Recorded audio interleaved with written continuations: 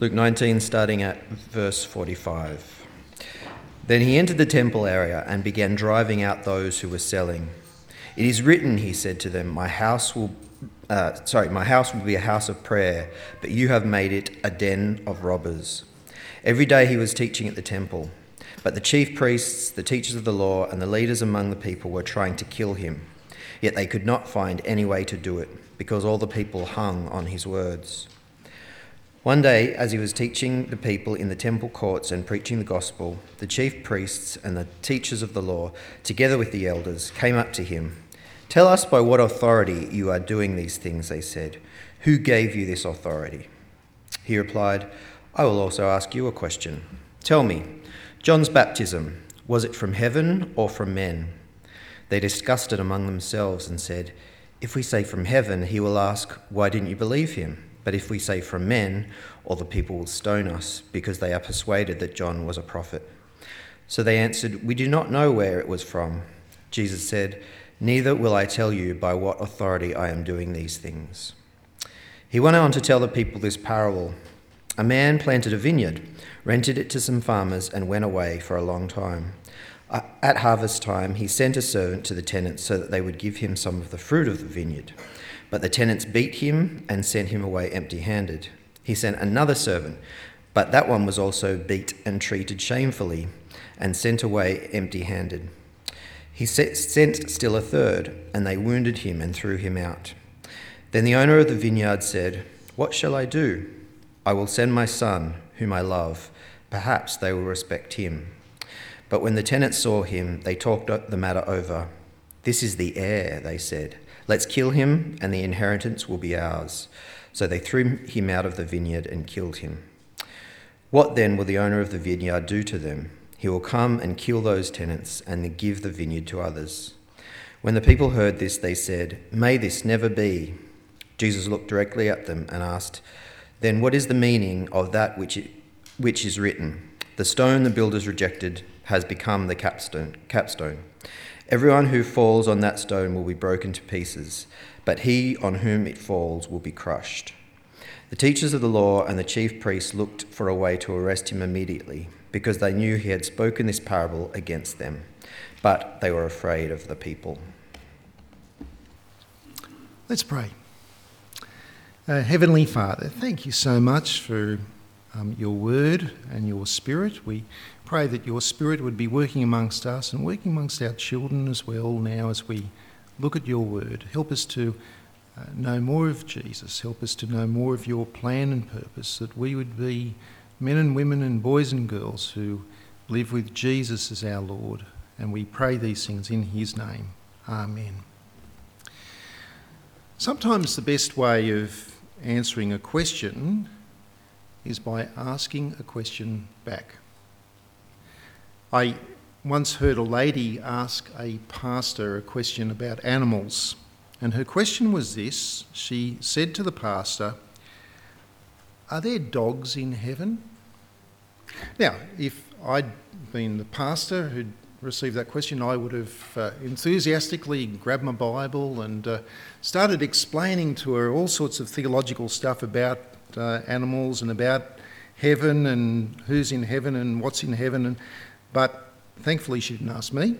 And because in his wisdom, I heard the pastor answer her by asking her a question. Has your best friend just died? And see, she didn't need answers, she needed comfort because she was grieving the loss of her pet. That's why she wanted to know if dogs are in heaven.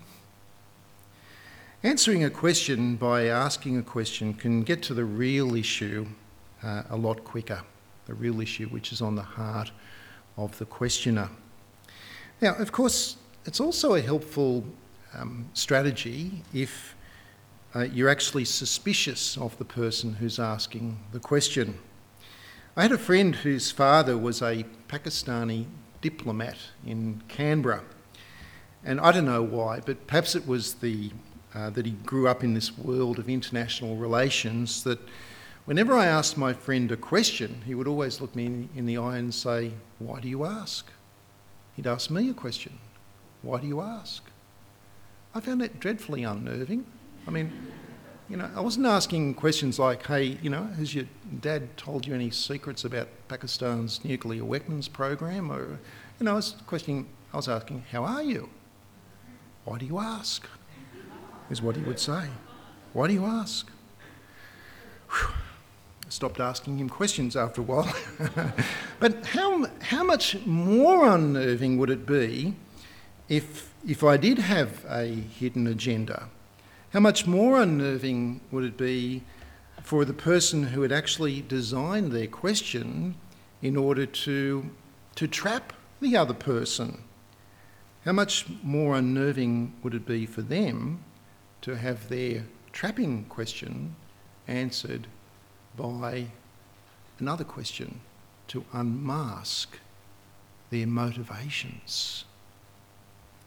Such was the case when Jesus entered the place which was at the very heart of religious life in Israel, at the temple in Jerusalem, where Jesus was confronted by the peak leaders in the nation, the chief priests, the teachers of the law, and the elders of the people, where in Luke chapter 20, verse 2, they ask Jesus a question. Now let me read that question for you. They said to him, "Tell us, by what authority are you doing these things?" They said, "Who gave you this authority?" That's their question. And it's a question which really raises, I think this is really, that verse is like the topic sentence of this whole slab of scripture, because it's the key which unlocks the meaning of the rest of this passage. And it's a question which Jesus answers them by, guess how he does it? He answers their question with a question. Now, their question to Jesus about by what authority he was doing these things was provoked by the action which Jesus took when he entered the courtyards of the temple. Now, let me read that for you in chapter 19, verse 45. Then Jesus entered the temple area and began driving out those who were selling. "It is written," he said to them, "My house will be a house of prayer, but you have made it into a den of robbers." Now, most of us know that story of Jesus driving out the merchants from the temple. It's helpful to understand how that happened and why that happened. Remember, this was the Passover time. This was peak season in Jerusalem. If you were getting accommodation, you'd be paying top dollar for it. There was lots of people who had travelled long distances from many parts of the world around in the Mediterranean, the Middle East, and other parts of Palestine, who had travelled to Jerusalem for the Passover. Now, when you've got to travel a long distance to worship God in Jerusalem, you don't necessarily bring your animal sacrifices along with you. Your sheep and your pigeons, and you'd actually buy those once you've arrived in the city. And the other thing is that people had to exchange their money. The reason for that is this. In Exodus chapter 30, Jews were required to pay what became known as the temple tax, and that was an annual half shekel offering. Now, a shekel is a unit of weight in silver, and in Jesus' day there was a silver coin which weighed half a shekel. It's called the Tyrian half shekel, I think, from the city of Tyre. And so worshippers could actually obtain one of these half shekels of silver coin by bringing their cash and having it exchanged in Jerusalem, and then they could go and put their half shekel of silver into the offertory at the temple. So the point of what I'm making here is that there was a valid need to have a marketplace. In fact, there were 4 marketplaces that had been set up. The local council, the Sanhedrin, had set up 4 marketplaces which were located on the Mount of Olives. Problem was this, that the high priest, whose name was Caiaphas, he wanted a cut of the action. And so in 30 AD, he decided to set up his own marketplace on his turf so that he could make some profit. And his turf being the temple. The temple. Now, imagine the temple precinct. In the middle of it, you've got the actual temple, the building, which is much, much smaller than the whole of the temple precinct. You've got the building of the temple in the middle, with its centrepiece being the Holy of Holies. But outwards from the building, you've got various courts where various categories of people could go in order to worship God. And so, first of all, working outwards from that centrepiece, you've got the court of the men. Then outwards from there, you've got the court of the women. The largest, by far the largest court, the outer court, was called the court of the Gentiles, which I take it as pretty much us. I don't come across too many ethnically Jewish people. I had a conversation with one yesterday, with a Jewish man yesterday, and some of us here might have some Jewish blood, but basically we're Gentiles. We are Gentile believers. And this was really quite significant, because remember that Israel was always to be a light to the nations. The word of the Lord was to go out from Israel to the Gentiles. And here we have, in the first century, there are Gentiles who had trusted in the God of Israel. They loved the true Lord. They had repented of their idolatry, and they would go to the temple in Jerusalem to worship God, particularly at this time of Passover. And they would do so in the court of the Gentiles. Mind you, they could get close, but not too close to the Holy of Holies. They were restricted to the court of the Gentiles, and there were signs above the gates that led into the court of the women, which said that if Gentiles passed through those gates, they would be responsible for their own death. So you're welcome, but not too welcome. And actually, archaeologists have found some of those signs. I was hoping to have got a picture of one for you today, but we have some of those signs are still in existence. However, they could worship the Lord, God of Israel, in the court of the Gentiles, except for one thing. What had become of the court of the Gentiles? It had become a marketplace. This house of prayer had been transformed into a one-stop Oriental bazaar. You could buy wine, you could buy oil, you could buy salt, you could buy livestock, you can even change your cash there at the money lender's table. And all of this, friends, was courtesy of the senior religious leader of Israel, the high priest. How about that? Jesus was furious. Jesus was angry. God's house of prayer was now a den of robbers. and at the expense of repentant Gentiles who, praise God, had come to worship the Lord. See what's going on there? Now, as you would expect, under the temple management structure, their governance principles and so on, there was only certain people of very high authority who could make changes in the way that things were done in the temple precinct. And Jesus wasn't one of them.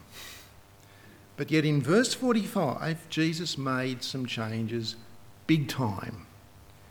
Because what did he do? He drove out the merchants and he shut down the commerce. Now, Jesus had been on a collision course with Israel's spiritual elite for some time, but now there was something had to be done about him. This was a step too far.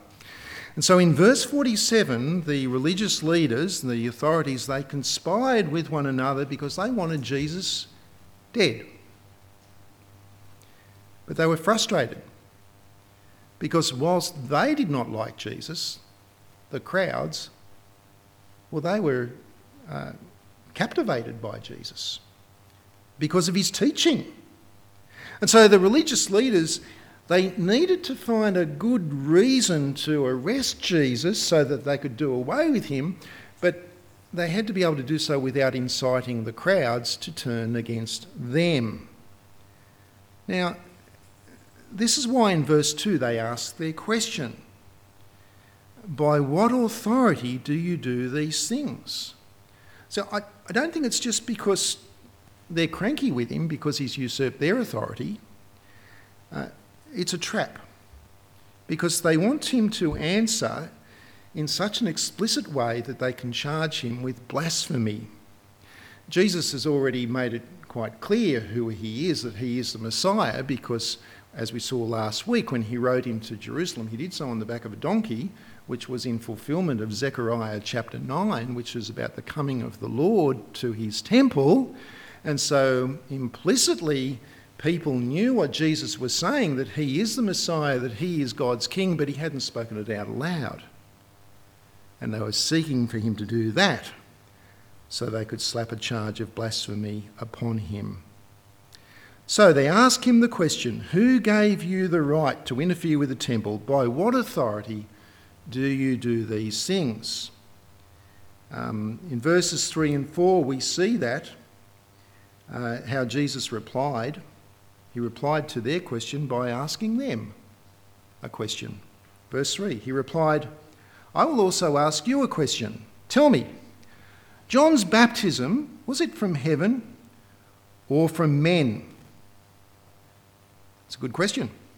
That's a clever question. Because it's actually a question, it's not just a question about theology, it's a question about authority. And that is, by whose authority did John baptise people? Was it by his own authority? Or did he act with the authority of God? You see, they've been trying to trap Jesus with their question, but now Jesus has actually trapped them. Now they are trapped, because if they say, well, John's baptism, well, it was from heaven, then they have got a bigger question to answer, and the question is this, well, why then do you not believe the things that John said about Jesus? So they can't say that. But if they say that John's baptism was of human origin, then they'll be lynched, because the crowds were convinced that John was a prophet. The average person in the pews, if you like, believed that John was a prophet. So they couldn't say that. They are trapped. So what do you do when you feel trapped and you don't want to answer a question? Well, I just say, look, I'll pass on that one, please. That's exactly what they did in verse 7. Have a look at verse 7. In verse 7, they say, well, we don't know where he was from. How about that? The senior religious leaders of the nation don't know where John the Baptist was from. They don't have a clue. So they say, because they're trapped. So Jesus then passes on their question as well. He passes on their question because Jesus says, well, neither will I tell you by what authority I am doing these things. The reason that Jesus passes on their question is not only because he's not going to explicitly say what they want him to say, and not only is it that he's just not going to play their game, it is because they all know that the correct answer to his question is also the correct answer to their question. And so instead, in verse 9, Jesus tells a story. It's about a man who planted a vineyard, which he then went and rented out to some tenant farmers. In verse 10, come harvest time, the owner of the vineyard sent a servant to go and to collect the rent. The farmers, though, didn't want to cough up, so they beat the servant. They bashed him up. And then the owner went and sent another servant, and then another servant, and another servant, and each time the tenant farmers rejected the servant and they beat the servant up. You can imagine people sitting on the edge of their seats thinking, this is fascinating. Where's this heading? Well, eventually the owner of the vineyard decided to send his own son to collect the rent, hoping that they might respect him. Wishful thinking. Because in Jewish tradition, if a landlord's only son died, then when the landlord died, the tenants would inherit the land. And that explains verse 14. In verse 14, but when the tenants saw him, that is the son, they talked the matter over. This is the heir, they said. Let's kill him, and the inheritance will be ours. Now, Jesus has not told this story because he's just interested in real estate and and rentals and agriculture and that sort of stuff. The religious leaders are trapped again because they knew what he was saying. They knew that the prophet Isaiah, for example, in Isaiah chapter 5, verse 2, Isaiah identifies the nation of Israel as being God's vineyard. And the priests were those who were to manage God's vineyard. They were to cultivate the vineyard. And throughout Israel's history, God had sent prophet after prophet after prophet to his vineyard to reap a harvest of righteousness. But the prophets kept on being rejected. Think of the prophets of Amos and Jeremiah, for example. They were rejected, turned away, beaten, even killed. And who was it that killed them? It wasn't the average person in the pew. We won't be able to say that too much longer, will we? It was the religious leaders, the priests. Now, Jesus had infuriated his enemies with this story because, again, whilst he's not saying explicitly, implicitly he's saying that he is God's son. It's not explicit enough for a blasphemy charge, but it's clear enough to get the point across. Because in verse 19, they knew that he was speaking about them. So what did they do? Well, ironically, they decided, well, we're going to do the very thing that he said that we're going to do, and therefore prove that we are the people that are in his story. They decided that they're going to kill him. Now, there's no surprises here, is there? As we've been tracking the journey of Jesus to Jerusalem from Luke chapter 9 onwards, there's been multiple times when Jesus has said, we're going to go to Jerusalem, and when the Son of Man is in Jerusalem, he's going to be rejected by the chief priests, the elders and the teachers of the law, and he's going to be killed. No surprises here.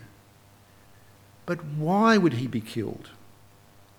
Well, what Jesus says after this parable actually tells us the purpose of this.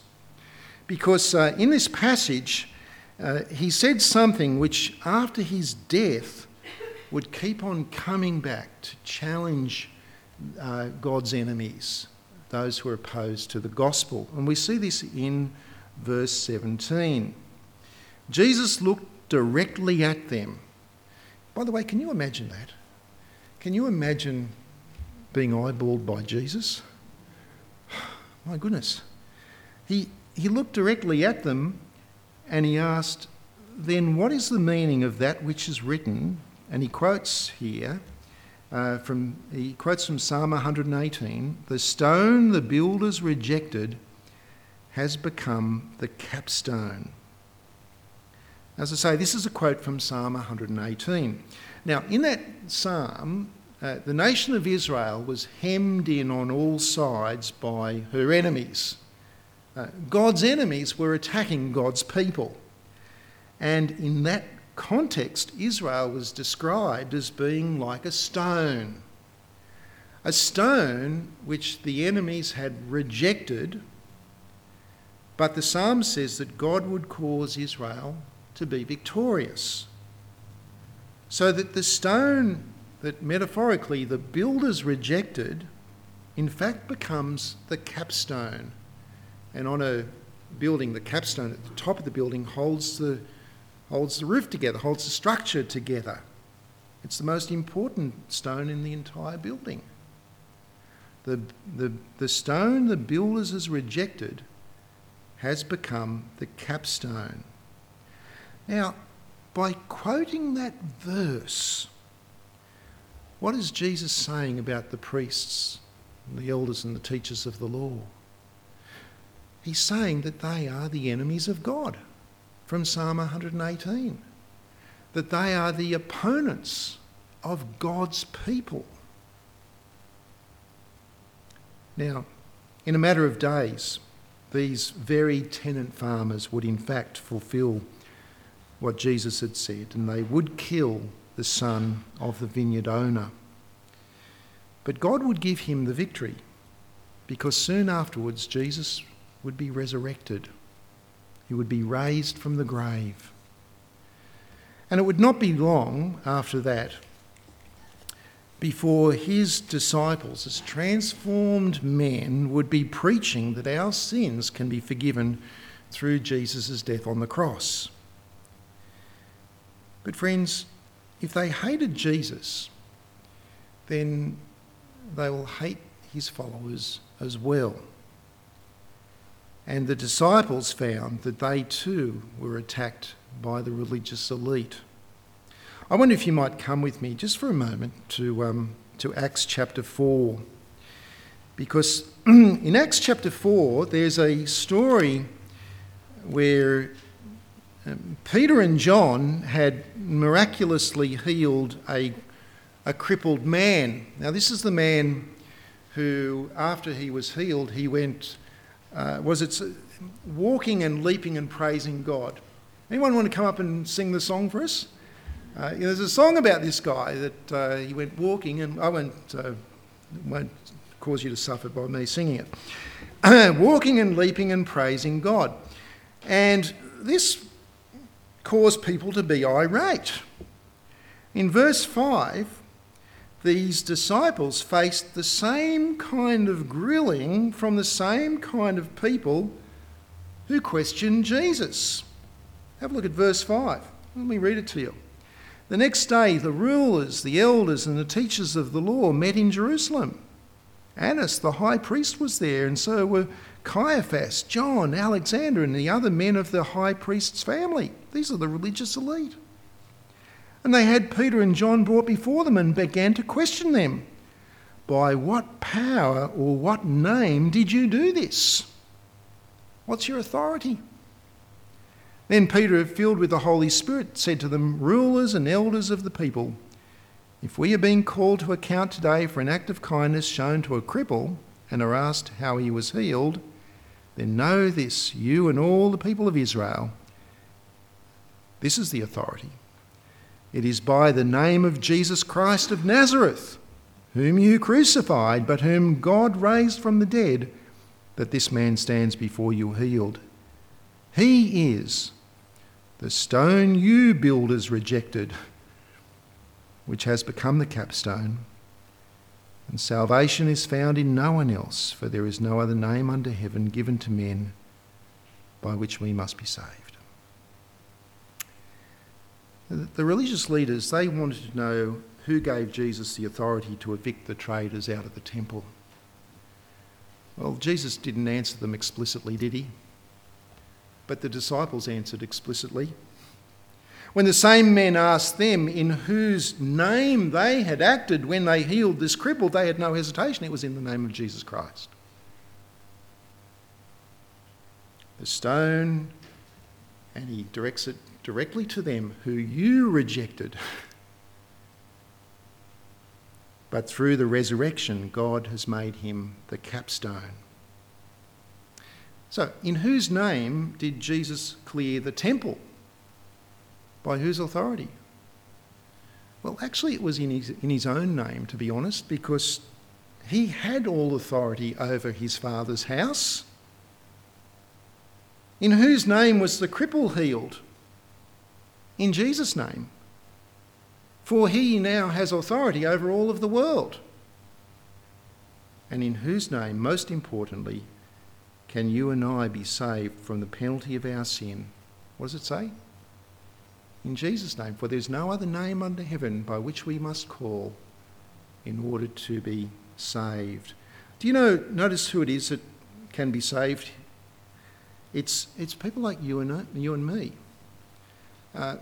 Some of us may have some Jewish blood, but figure out of the air, 95% of us, our blood is Gentile blood.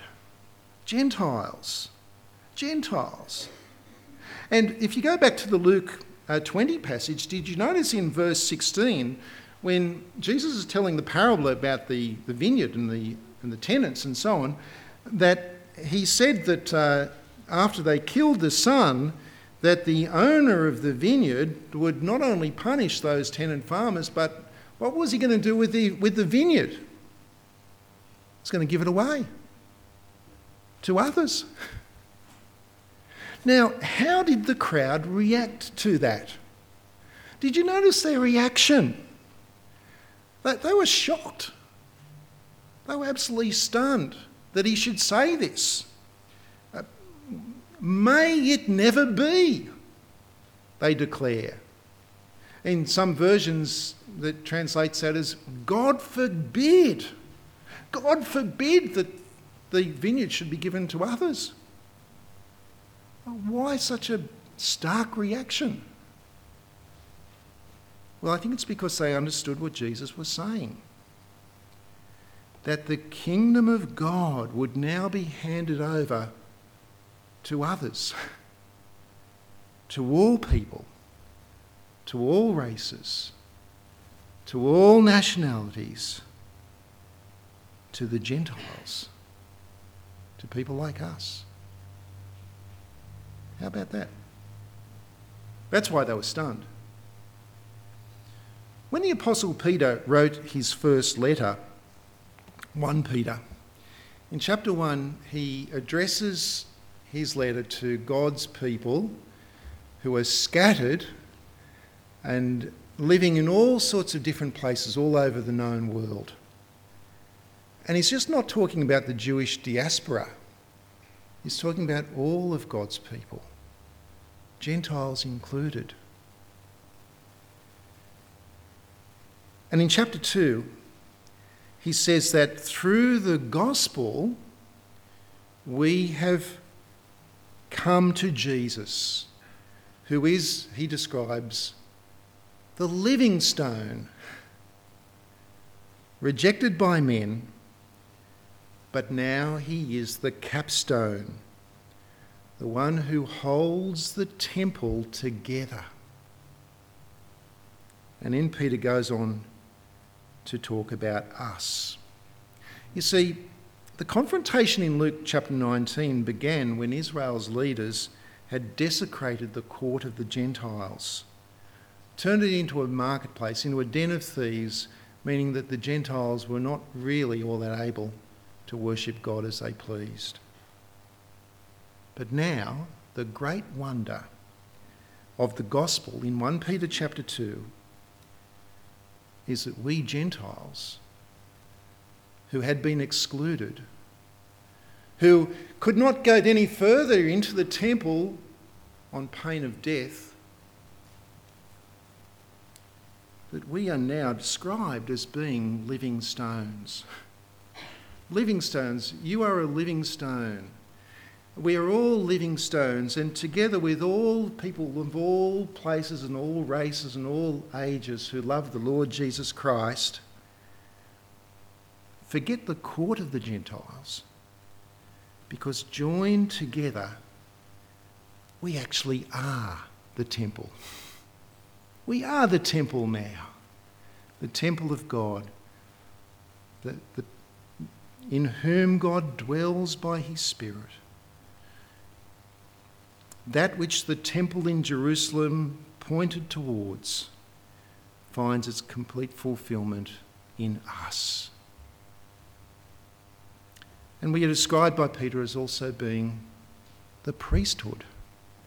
Forget the high priest and the chief priest and the teachers. We are the priests. We are the priests because we can help to tell others about how they can get to know God through Jesus.